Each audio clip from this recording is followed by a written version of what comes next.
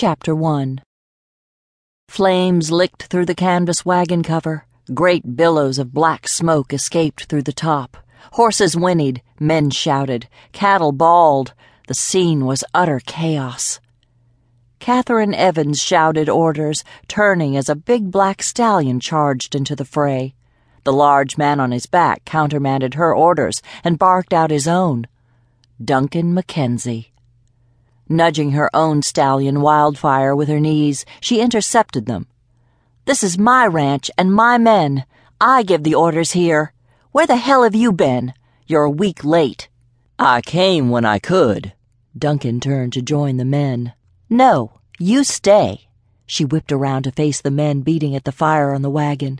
"Forget the wagon. It's lost. Get those cows, now." After the men scattered, she rounded on Duncan. "When you could isn't a good enough answer. This is a working ranch. I have to be able to depend on every man here, and if I can't, then I don't want them. I don't even know why Dad sent for you anyway. We don't need a gunslinger." "James has his reasons for asking me to come. As for a gunslinger, the need has yet to be seen." She disregarded his response. "You know about field dressings, and I've got a man missing, and probably hurt. Zeke was driving one of these supply wagons. I could use your help." She galloped to the other side of the camp, riding around debris thrown from the supply wagon. Burlap sacks once full of coffee and beans littered the ground beside empty flour and sugar sacks. Tinned food lay bent, smashed under cattle and horse hooves. Ignoring the destruction, she went straight to an overturned buckboard wagon. Duncan reined in beside her. "The whole place looks like a battlefield." "It is a battlefield, and if you're here to help, then do it." "I don't see anyone." She stopped rifling through the loose pieces of debris and cocked her head toward the wagon. "Did you hear that?" There was a weak, distant groan. Catherine saw a muddied, work-worn black boot sticking out from underneath. "It must have upended during the stampede. Zeke was driving.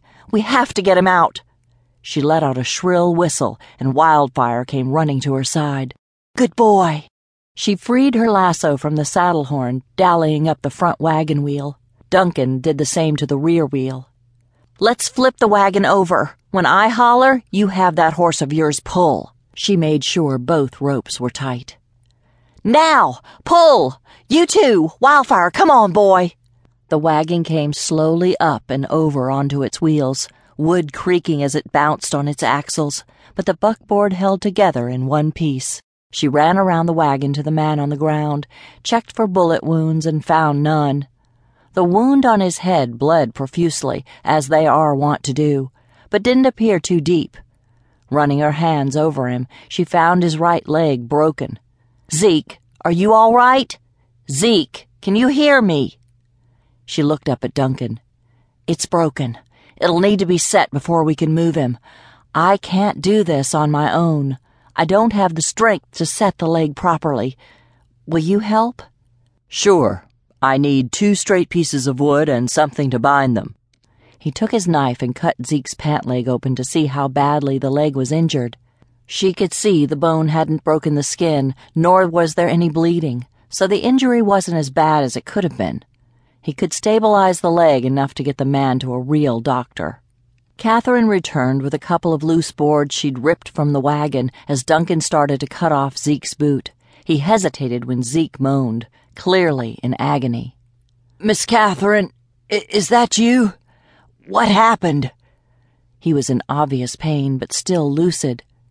She smiled at him and gently brushed the hair back out of his eyes. "I was about to ask you the same thing. You've got a broken leg, and I know it hurts, but before we set it, tell me what you remember. All I heard was the cattle rushing. By the time I got out of the timber, it was all over." Zeke closed his eyes. "It happened so fast. Roy Walker and his men rode in. Next thing I know, I hear gunshots. I tried to control the team, but the wagon got pounded by the herd and tipped.